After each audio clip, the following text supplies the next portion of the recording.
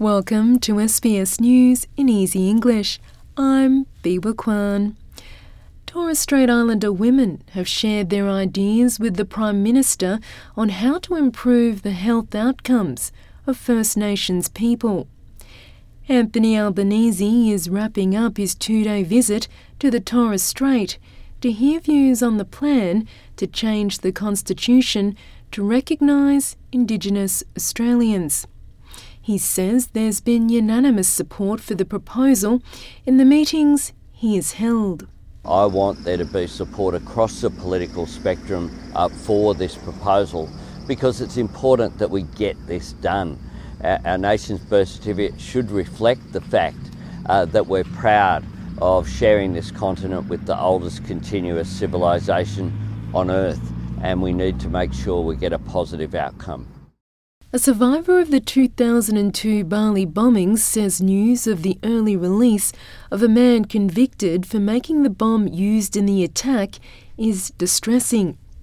Umar Patek is set to be released from jail within days after only serving around half of his original 20-year sentence. More than 200 people, including 88 Australians, died in the attack. Jan Lazinski was in the Sari Club just before the bombing. He lost 5 friends in the attack. He says what happened that day has resulted in a great amount of trauma for survivors and families of those who died. The Australian government says it will be raising the issue with Indonesia ahead of the 20th anniversary of the attack coming up in October. Australia is close to officially recording 10 million COVID-19 cases since the start of the pandemic close to 2.5 years ago. In the last 24 hours, at least 14,000 cases have been reported, bringing the total number of cases to more than 9.88 million.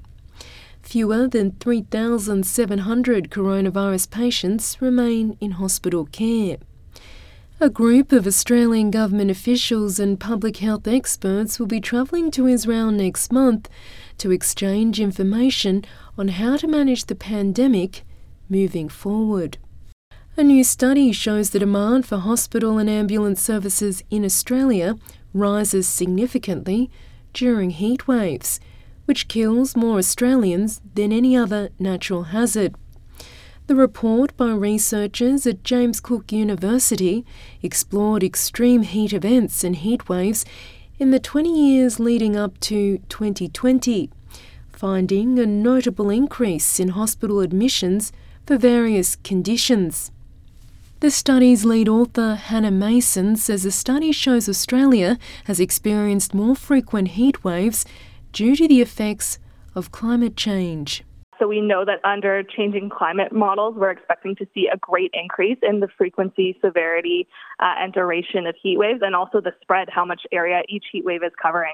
So according to climate models, we expect that this issue is going to grow, and that's why we need to look into it in more detail now to prepare health services so that they're ready for that increase in demand. A global study has found smoking, drinking alcohol, being overweight, and other risk factors account for nearly half of all cancer deaths worldwide. The study by researchers at the University of Washington is the first to estimate how a list of 34 risk factors contribute to cancer deaths and ill health globally. The 5 regions with the higher cancer death rates owing to risk factors were Central Europe, East Asia, high-income North America, Southern Latin America, and Western Europe.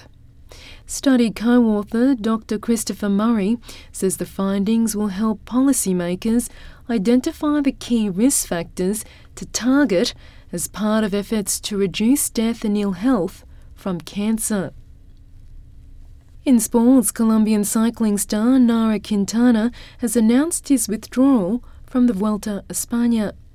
The athlete says his focus is on challenging his disqualification from the Tour de France over the misuse of an opioid banned during races.